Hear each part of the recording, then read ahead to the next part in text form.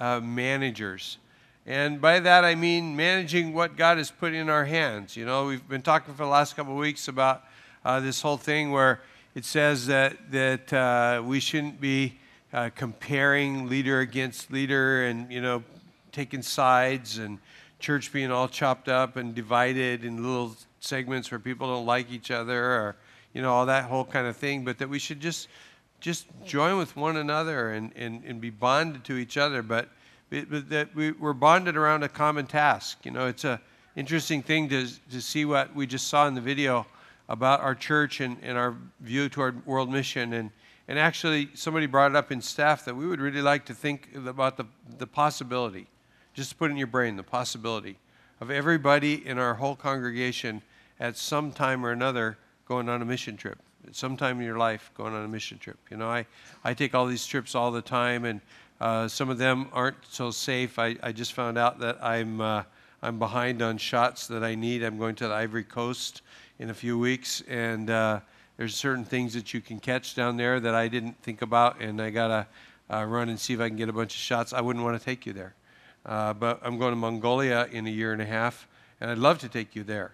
Carl's been in the Philippines last week, and really just his heart bled for what he saw down there, and he's going to be sharing with that, and we're going to be seeing more of it. And there's possibilities of us going places and doing things that we would just never do on our own. But tonight I want to talk to you about things that are a little bit more personal, a little bit more down to where you live, and being faithful as a servant of God.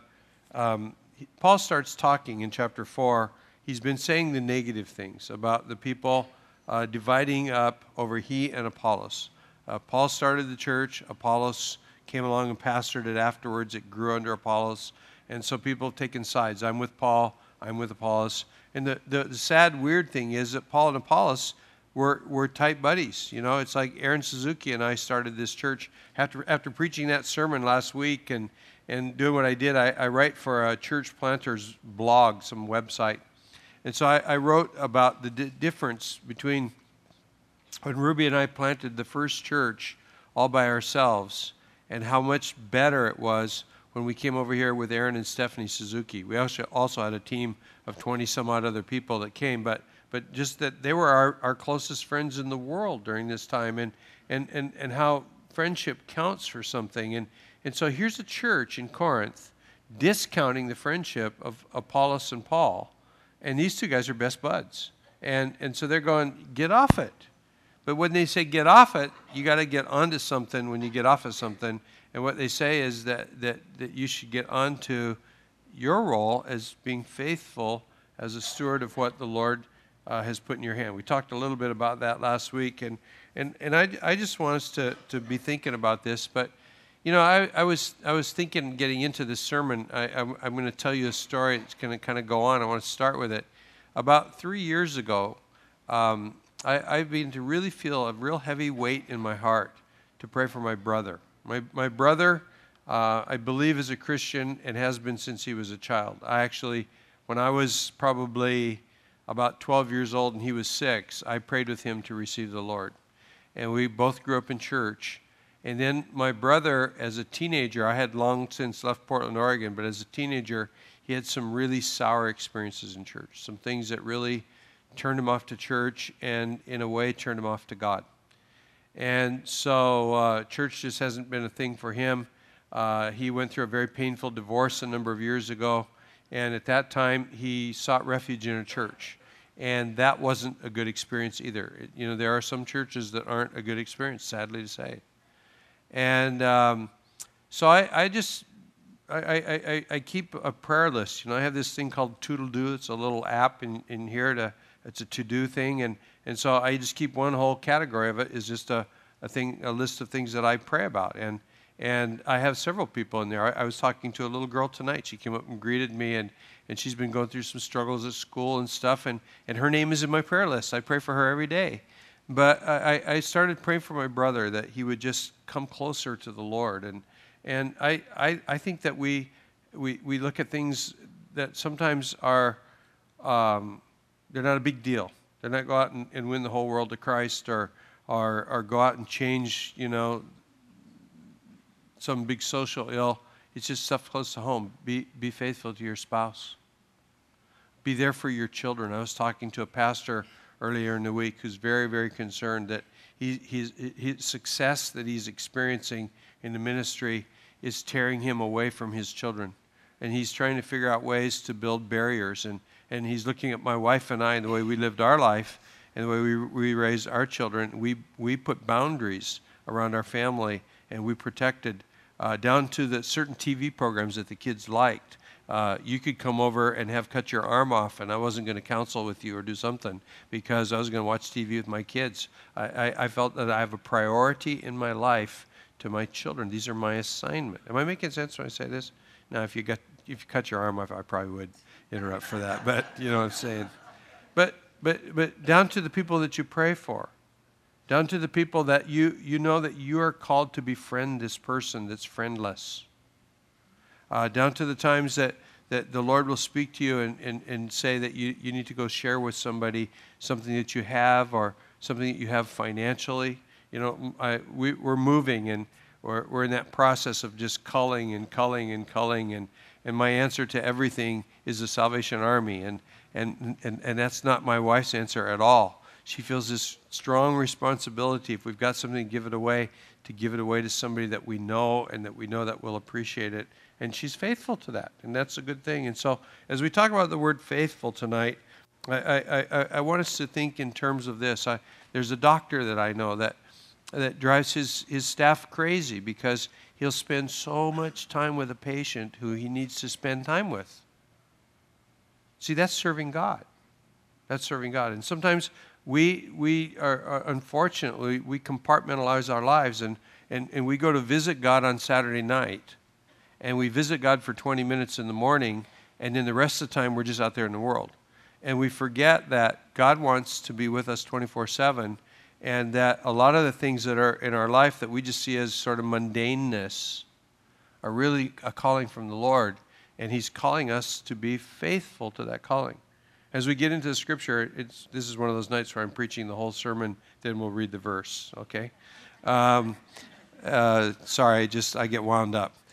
But one of the things that I want you to notice is he never ever says here, well, let me just read it. I'll change gears here and let me read it. Verse 1, he says, "So look at Apollos and me as mere servants, people of Christ who have been put in charge of explaining God's mysteries." Okay, look at us as mere servants. The word servants there in the Greek, it actually is a word that our nearest way of saying it would be to say an under-rower. This is the people who on the Roman galleys, you've ever seen pictures of the ancient Roman ships? They had little sails, but they had a line of slaves below deck, and those slaves lived their lives chained to their seat, and all they do is to pull the oar. They were the under-rowers. They made the ships go. And in battle, when they crashed the ships into each other, these guys were in very dangerous situation. And Paul says, Apollos and I are mere under-rowers. And we've been entrusted with explaining the mysteries of Christ. Well, to a degree we all have, but to a certain degree they had more than we have. You know, Paul introduced the gospel to the West. That's far more than I'll ever do in my life. They had a real heavy weight of responsibility. We may have a lighter weight of responsibility, but we're to see ourselves as they saw themselves as servants of Christ. And then he uses this word. He could have used different Greek terms for servant. There's several Greek terms that translate into English. There's a term for bond slave. There's a term for somebody who's a bond slave is somebody who's sold theirself. I'll sell you 7 years of my life, so I'll be a bond slave. There's other people who are captured slaves. These are the slaves of the slaves that he's talking about. And he says that's us, and we're here to just do whatever God asks us to do. And he's kind of putting it out there. We're the example for you guys to follow. And he says we've been put in charge of explaining God's mysteries. And the question that I have to ask you is, what have you been put in charge of? What have you been put in charge of? I've been put in charge of praying for my brother. I've been put in charge of praying for this little girl that's been going through some struggles at school. I've been put in charge of being a good husband to my wife. I've been put in charge of being a good grandparent And I have 3 grandchildren. But I feel that God put me in charge of being a good grandparent to one of my grandchildren, my grandson, more than my 2 granddaughters. My wife is very, very close to my 2 granddaughters. I'm close to them, but I'm far closer to my grandson. And I was on a trip years ago. I had thoughts of, maybe I'll hit 70, 75 years old, and I'm going to move to Anacortes, Washington. It's the sun belt of Washington State. It probably, never gets colder than 20 degrees there or something. And I was up there checking out property to buy. And I felt very strongly convicted. Just driving down the road, just having looked at something I really, really, really, really, really liked. And I felt this check in my spirit. No, you need to be here because of your relationship with Isaac, my grandson. So I look at that and I go, this is something God put me in charge. I'm not to take the place of his parents. He's got wonderful parents. I'm supposed to play the role of a grandparent in my grandson's life, and I'm supposed to play that role as an under-rower. I'm there to serve him. I'm there to make his life a better. Am I making sense when I say this? Well, it goes on and he says in verse 2, now a person who is put in charge as a manager must be faithful. A person who is put in charge as a manager must be faithful. The King James Version of the Bible uses the word steward for the word manager. It means the same thing. Somebody who manages somebody else's affairs. Okay, somebody put me in charge of something that belongs to them. And it says in the King James Version, the old Shakespearean version, it says, moreover, it is required of a steward that a person be found faithful. It is required of a steward that a person be found faithful. Here it says, must be faithful. I like the King James better because of the word required. What's required of us? That we're faithful. Now, what you'll notice isn't required is that you're successful. Ever since I was a young man, that really stood out to me. It's not required that I'm successful. It's required that I'm faithful. I had several people come to me last week. I told everybody that in a few weeks I'm going to Africa. And I'll be preaching here on Saturday night, and then I'll be preaching on Sunday morning via video. And I'm going to Cape Town, and then I'm going to the Ivory Coast. And on that trip, I'll be gone 13 days, but I'll actually be only teaching 5. The rest of the time is travel times. It's a very, very, very long journey. And I was thinking this week, I was assessing, why do I do this? Why do I do this? And the honest truth is, what I'm doing is kind of a gamble. There's a guy that is going to come to our church in about a month from Japan, and he was a failed pastor, and he came to a conference that we did here in Waikiki for Japanese pastors, and he had failed. He'd left the ministry, and somebody brought him to this conference, and we just got into, let's not do church in the churchy way. Let's just do it like we read about it in the book of Acts, because that's all I ever teach anywhere I go. And he bought into it. And today he's pastoring 150 people in Japan, which is it's about 6 times the size of the average church in Japan. It's not very big. And there's a couple churches now. There's one church 10 times the size of his, but there's about 5 that are over 1,000. But a church of 150, you're in the top 10%. And I was just at this conference, and I remember in those years I was doing these conferences, and I was meeting with these guys who were all kind of middle-aged guys, and they all, it seemed like they wanted me to come to entertain them. They didn't really want to learn anything. And so I actually quit doing it. I actually decided I'm not going to do this anymore. I'm only going to go to where we've got disciples, where we've raised up churches. I'm going to pour my life into those guys.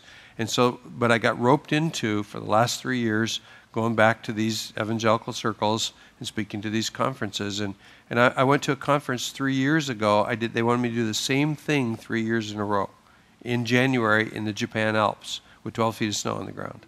And I went there, and 3 years ago, I challenged the guys, and I get them talking. It's real interactive what I do. I get them, because I felt so much time that I would be speaking and people would be sort of mentally arguing with what I had to say, that I turned the whole thing that I teach into questions.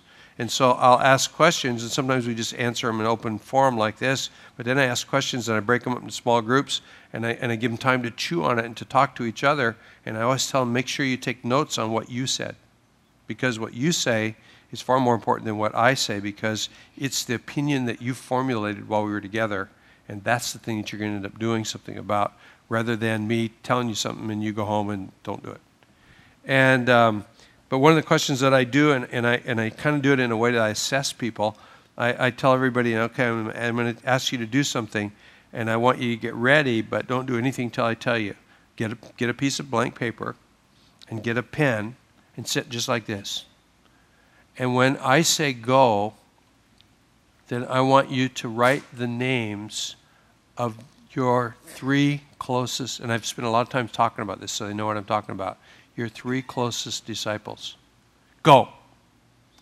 And at that thing 3 years ago, I saw a couple guys immediately write down some names. But I saw other people sit there, and I gave them 8 minutes. And by 8 minutes in, they had a couple of names on the piece of paper. I saw other guys sit there like this for 8 minutes, and they couldn't even write down a single name. I was saddened by that. The Bible doesn't say go and make churches. The Bible doesn't even say go make Christians. It says go make disciples. And that's a personal, up close, I'm relating to you. It's the best other English word we have for it is mentoring or coaching. And they couldn't name anybody. This time I did it, and everybody has a list of people that they're discipling, and several of these guys are multiplying churches. And this one guy came, and he's just sort of outstanding. He's got a whole bunch of young guys in his church. He's ready to rip. He's getting ready to go out and start several churches. And he asked if he could come over to our church, and we would host, let him come to mini church and just hang around and learn for a week in the last part of March. And we said, oh, yeah, that'd be wonderful. He went back to his church and told them that I'm going to go on a trip to Hawaii, and my family's going with me, and we're going to go and we're going to learn from Hope Chapel. And would any of you guys like to come? And 39 people are coming from that church. I'm going to South Africa because there's a guy down there that I never met in my life. His name is Xavier Andranze. And I met him last year in Johannesburg. I got kind of roped into going to Johannesburg. Didn't really want to go. I went to Turkey, and then I went to Johannesburg. I get to Johannesburg, and I find out this guy, he's about 45 years old. He's now the head of the denomination for the whole continent of Africa, a job he really loathes because it's very political. But he got a hold of a tape series that I did on how to start a church about 15 or 18 years ago. And he's listened to that thing so much that he actually sort of felt like he knows me personally, although we had never met, and he'd never heard anything else probably that I ever taught other than that tape series. But I'm going to South Africa, all the way to Cape Town, to meet with 25 young men that this guy has been discipling, and he's got them ready, and they want to go out and launch a movement of churches. And so what I think happens is this. Every so often you meet an Xavier. Every so often you meet somebody like this, Pastor O'Connell. But a lot of times when I go out and I travel, I come back and I'm not sure anything happened at all. I'm not sure anything happened at all. All I know is I feel called to do it. I have the means to do it. I have a church that's tolerant enough that lets me do it. And so I'm going to be faithful to do it, whether I can see some rampant, raging success or not. Am I making sense with you? So God's called you, and He's put you in charge of certain things, and He's called you to be faithful. And you may not see success, but He's called you to be faithful. And the word faithful, actually, there's several English words for the same Greek word in the Bible. Greek was translated into English, right? And sometimes Greek is more colorful than English. They'll like for love, they have 4 different words for love, and we only have LOVE. We have 4 letters. They have 4 different words. But the word that we translate faithful, they got one word, and we translate it these different ways. We translate it as faith. We translate it as faithful. We translate it as trustworthy. We translate it as steady. And we translate it as steadfast. Now, I like the word steadfast the best of all those words.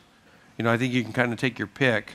If it's the same Greek word and they're translating it 5 different ways, you can kind of take your pick. Steadfast. In other words, I won't be moved. I just do the thing that I'm called to do, and I keep doing it. It's that kind of faithfulness. I won't be driven off my mark. I'm gonna plow a real straight line here, and nothing's going to stop me. Nothing's going to distract me. I'm going where I'm supposed to go. I'm going to be that. And so I think of being steadfast in my calling. So back to my brother. I prayed for my brother for at least 3 years. I'm not sure exactly how long it was, but at least 3 years, pretty much every day. And not much happened. I'd phone him up, and sometimes he wouldn't even answer my phone calls. Sometimes he would. And it's not like there's lack of love. It's just we're busy guys, and that's just the way the world was. And then one time I phoned him, and this was about 8 months ago, and I get a text back that says, "Do you text?" And I go, "Yes, I text." And so then my brother and I started texting each other, and it's like I'm still praying for him, and we're texting like 5-6 times a day, every day. And it's like I regained a brother because distance has just, taken its toll on us and all. And then in last September, I had to go do a teaching thing in Oregon. And I went up and I spent some time with my brother. I got to spend a whole day, and then the whole evening we went to dinner, and we got to hang out. And I didn't go preach to him about Jesus. We just hung out. We just had a good time. The Lord came up in the conversation. But my goal, my prayer goal is my brother would get close to the Lord. And so he came out here to Hawaii just right around Christmas time, right after Thanksgiving, and he'd been real sick the day before he flew and thought he wasn't going to get to make the trip. And the sickness that he was having he was terribly breathless, and he was having panic anxiety attacks and all this kind of stuff. In fact, he's on Social Security disability because of all this. And well, actually, that's because he injured his neck real bad, and he's a concrete finisher. And he came to Hawaii, and he felt really good for a couple days. And we went and hung around and had a really good time. And then all of a sudden, he's going to Walmart with my sister, and he couldn't go in the store. He panicked. And they took him back to the house, and a panic has caused him to be short of breath, and he locked himself in the bathroom for a couple of hours, and he was really struggling. He actually got to where he was speaking incoherently, and he's locked in the bathroom, and they're freaking out. They're not knowing what to do. They called me. I was at Alpha. I talked to somebody at Alpha. They said, call 911. They'll know what to do. They called 911. When they get him out of the bathroom, what they find out is that his CO2 level in his blood is so high that's what's caused the panic. He thought the panic was causing him to be breathless. He's got emphysema from smoking for so many years. The breathlessness was causing the panic to happen. And they had to work on for about an hour and a half trying to oxygenate him enough before they felt safe to put him into the ambulance to take him to the hospital. He's in the hospital, and at first he's semi-conscious, semi-unconscious. We went in and saw him, and he kept ripping the oxygen mask off of his face. And the doctors told my sister, we don't want to intubate him, put him into ICU and put a tube down his throat, because as bad off as he is, he'll probably have to have that tube down his throat for the rest of his life. And then they had to do that. They put him on whatever that stuff was that Michael Jackson died from to put him under. And 5 times he still ripped the tube out of his mouth, out of his throat. And I was there one of the times when it happened, and the doctors had basically given up. They told my sister, he'll never leave this place alive. He won't ever leave this hospital alive. And then that was the bad news. The good news was 2 days later when they said, we're going to take him off of oxygen completely. Either he'll breathe on his own or he won't breathe on his own. That was good news. Either he will or he won't. Well, the day after that, I went in the hospital. He's sitting up without any oxygen at all, talking, laughing, joking. and eating everything in sight. And it's like, huh? Nobody can get this. Nobody can figure this thing out. And he was all set up to go into hospice. If he left the hospital, that all evaporated.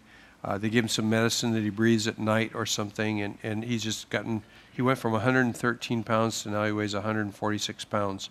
This is all since Christmas week. And I'm telling you, this guy is fired up on the Lord.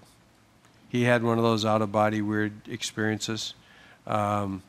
He knows a miracle took place, that he shouldn't be walking around today. The doctors have told him that very clearly.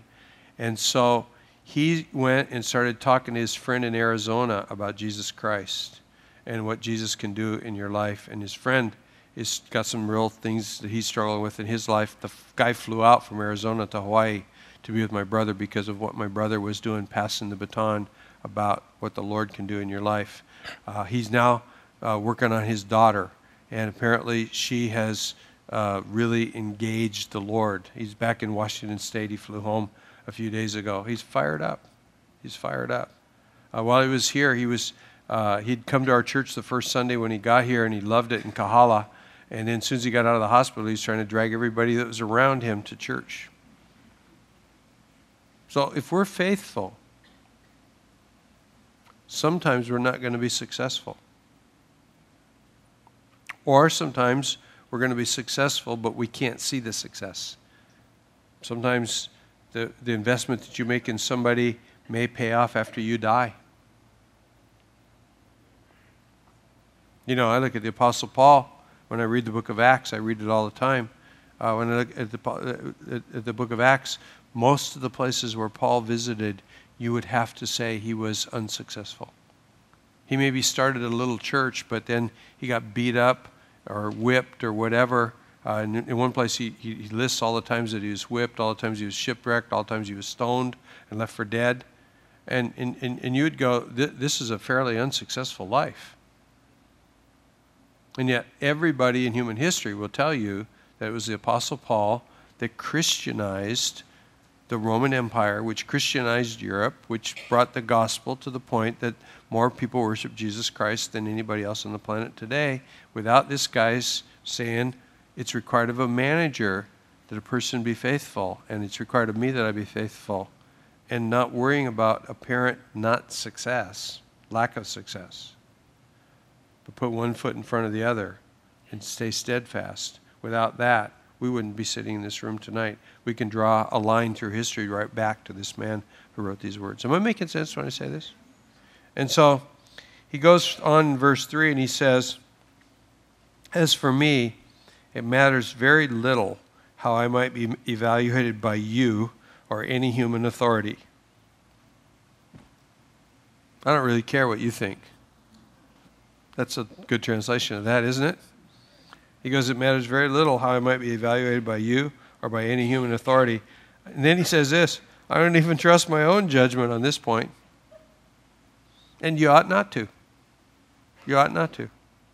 I have a friend who, he's passed away now. He was my pastor when I was a boy, and then later on he was like a bishop in our denomination, and he assigned me to my first church.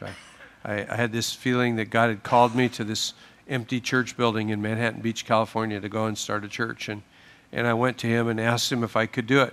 I was a youth pastor in a church and pretty successful at that. And I went to Dr. Van Cleve and I asked him if I could go to Manhattan Beach because I heard that they were going to close the church and sell the property.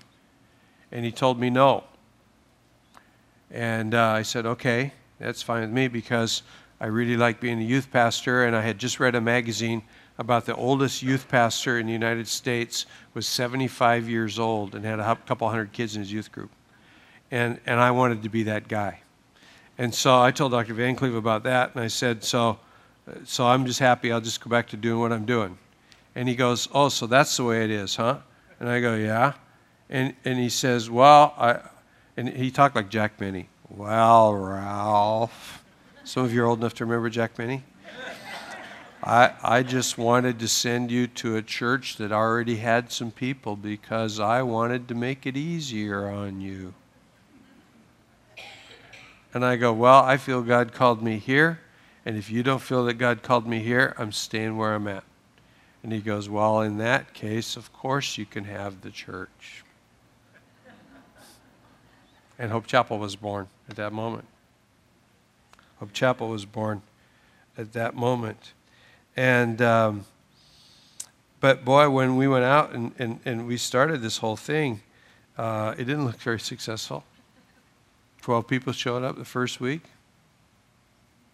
18 people showed up the second week. I guess you could say that was wondrous success. We grew by 50%. But it was slow sledding for a long, long, long time. Paul says, as for me, it matters very little how I might be evaluated by you or by any human authority. And he says, I don't even trust my own judgment on this point. I don't even trust my own judgment on this point. Dr. Van Cleve, the guy I just told you about, his wife told me a story once that he had been a missionary in Puerto Rico, and he was pastoring this church of about 200 people. And it was in the old days when you went to church on Sunday morning and you went back on Sunday night for another sermon, you went back on Wednesday night for another sermon. And he preached a Sunday night sermon, and you know, every so often pastors lay an egg. And I do from time to time. And you go home and you just feel terrible about yourself because it's like, oh my gosh. But then somebody told me that people only remember 2 weeks after they heard something, they only remember about 1% of it. So I figured if I bomb, 2 weeks later you won't remember, so I'm happy. But Dr. Van Cleve said he just laid an egg this night. And so their house was adjacent to the church. And as soon as he got done preaching, he called somebody else up to close the service, and he went over and went to bed. And his wife never came home for 4 hours.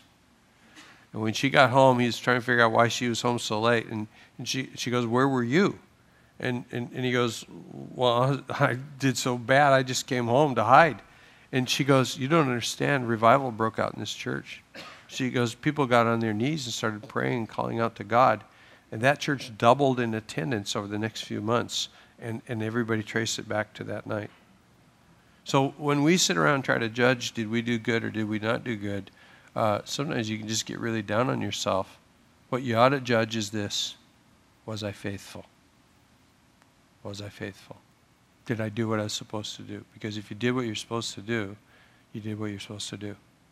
And whether it was a raging success or it looked like a bomb to you, it doesn't really matter very much. Paul says here, I don't even trust my own judgment. He says in verse 4, my conscience is clear. But that doesn't prove I'm right.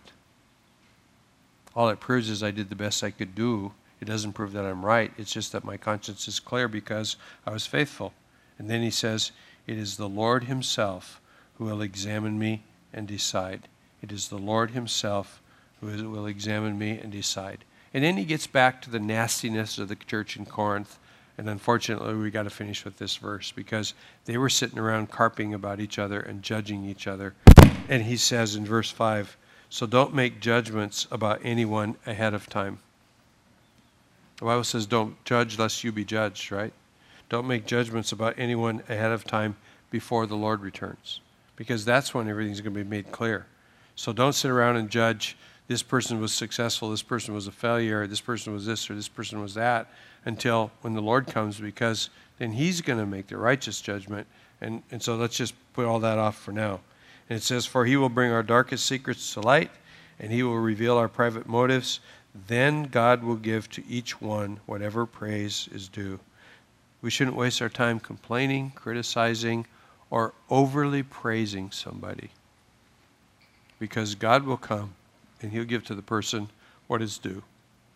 And it reminds me of the scripture in Matthew chapter 25, where it's the parable of the guys that were given a talent of money. Now, I read some stuff this week that was pretty amazing. I researched the word talent. You see, we have a problem with this word in our English Bible, because talent to us represents I can play the saxophone, or I can sing and dance, or do something like that. The word talent was simply, actually I wasn't reading something, I'm watching this TV series called The Naked Archaeologist, which is really good. And he was talking about a talent was equivalent to nearly $1 million. And Jesus tells a story, and it's just a parable, so it's not a real true story. The parables that Jesus told were made-up stories to make a point, right? And so he tells a parable of some rich guy, and he goes away, and it's told in two different gospels, two different ways. One says 5 talents, 2 talents, 1 talent. Another says 10 talents, 5 talents, 1 talent. But in both cases, like one guy gets like $10 million to invest.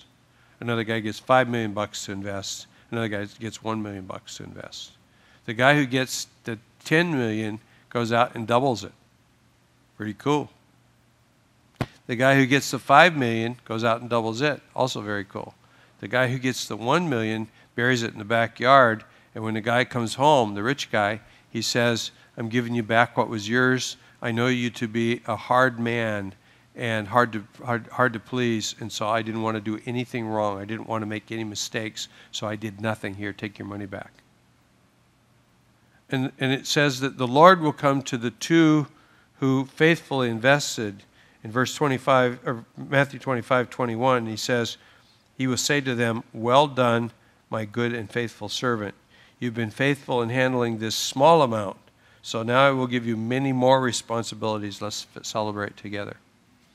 There's going to be a day when the Lord's going to come, and he's going to look at you, and if you've been faithful, he's going to say, you did a great job. You were faithful with the little thing that I gave you. And the interesting thing about this parable, if you stop and think about this, and I don't want to make a big theology about this or get into arguments about it, but if you think about this, the parable is depicting the end of time, Judgment Day. And so he says, because you were faithful here on earth,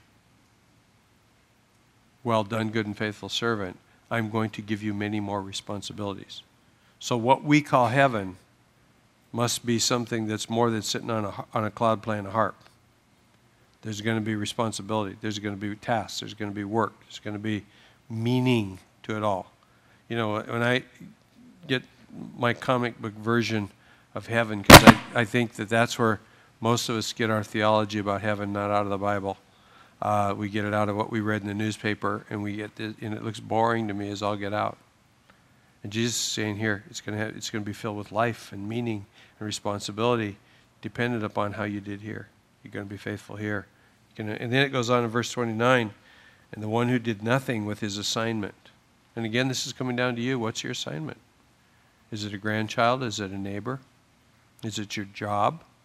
Is it your boss? Is it your friend? Is it this little girl I've been praying for because she's going through some struggles with her family, and she's going through some struggles at school, and her family are at wit's ends to try to help her? I just want to pray for her. My whole prayer is that this person's family will turn out well. Not just her, but the whole family will get blessed. I'm faithful to that prayer. To the one who did nothing with his assignment, and Jesus said this, to those who use well what they are given, even more will be given, and they will have an abundance. But those who do nothing, even what little they have will be taken away. Even what little you have will be taken away if you did nothing with it. I don't want to be that person. I want to be the person who hears the words, well done, good and faithful servant. Another scripture says it this way, well done, good and faithful servant. Enter into the joy of your master. So whether it's the way that you run your business, you know, I know guys in this church that make it a point to hire guys coming out of OCCC. I have a friend who's a master craftsman. He's excellent at what he does. He's got an incredible work ethic. He took a fall for somebody else's drug deal when he was a very young man and spent 10 years of his life in San Quentin prison. He's an ace at what he does, but he never gets paid what the guy right next to him gets paid for doing the same amount of work. Why? Because they can take advantage of him, because it's hard to get a job if you've been in prison. But there's guys sitting in this room that go, I hire guys out of prison, or I hire guys out of Hinamalka, and I put up with the grief that it causes me because that's what God assigned me to do with my business. So it's not like churchy stuff. I mean, there is churchy stuff, We want you all to go on a mission trip someday in your life. That'd be great. Or we need help in the children's church. That would be wonderful. But how do you live your life? Are you a faithful servant? Are you steadfast? Let's pray. Lord, we come to you and we just want to get it. What we're supposed to do, what we're supposed to be, and how we're supposed to live. And we want to get it well enough that it works. And that at the end of our life that we can look back and say, like Paul, I don't really care how somebody else looks at my life. And I'm not even sure I trust how I look at my own life. But I do know this, that I've been faithful to what I thought was I was supposed to do. And Lord, that we won't be measured by our numbers versus somebody else's numbers or any of those outward signs, but that we lived our life with a pure motive before you, and that we were faithful to who we are called to be. Lord, help us all in all of that. Now keep your eyes closed for a minute longer. We're just going to pray another prayer, a prayer that says, I want to invite the Lord into my heart. And if this applies to you, I just want you to join me in prayer. I'm going to pray out loud. You pray silently. But I'd like to know if you're praying with me. So if you want to pray with me, I just want you to check on my words in your brain. Don't even move your lips. I don't care. It's a prayer that just says, God, I want you to be the center point of my life. I'm coming home. If this is you, I want you to tell me that we're praying together. Everybody around you has their eyes closed, so but I want to know. And so I want you to raise your hand when I count to 3 if you're going to pray with me. And then we'll pray or we won't pray depending. So 1, 2, 3. I see 3 hands going up on my left-hand side. Someone in the back.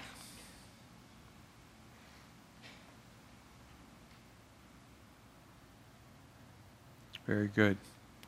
Let's pray together. Father, we come to you tonight asking for your blessing on our life, the 4 of us that are praying this prayer.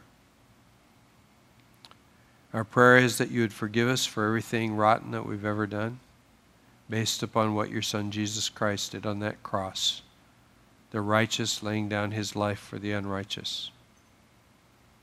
And we pray that you would come into each of our lives with your peace, with your guidance, with the joy that comes from walking under your leadership. That you would bring meaning to our life and purpose. That our life would count for something. That one day we would look back and say it was well worth it. I'm glad I lived my life this way. God, we pray that you would show yourself to each one of us in very personal ways. That when we pray, that we'll hear a little voice going off in the back of our head talking back to us. That when we read the Bible, that as we read it, that it will come alive. And some of us have read the Bible before and it was boring. But that it will come alive because your Spirit would breathe upon it and apply it to our lives and to our hearts and our minds. We just entrust our lives to you tonight from this day forward. In the name of your Son, Jesus, we pray this. Amen. Tom, come on up.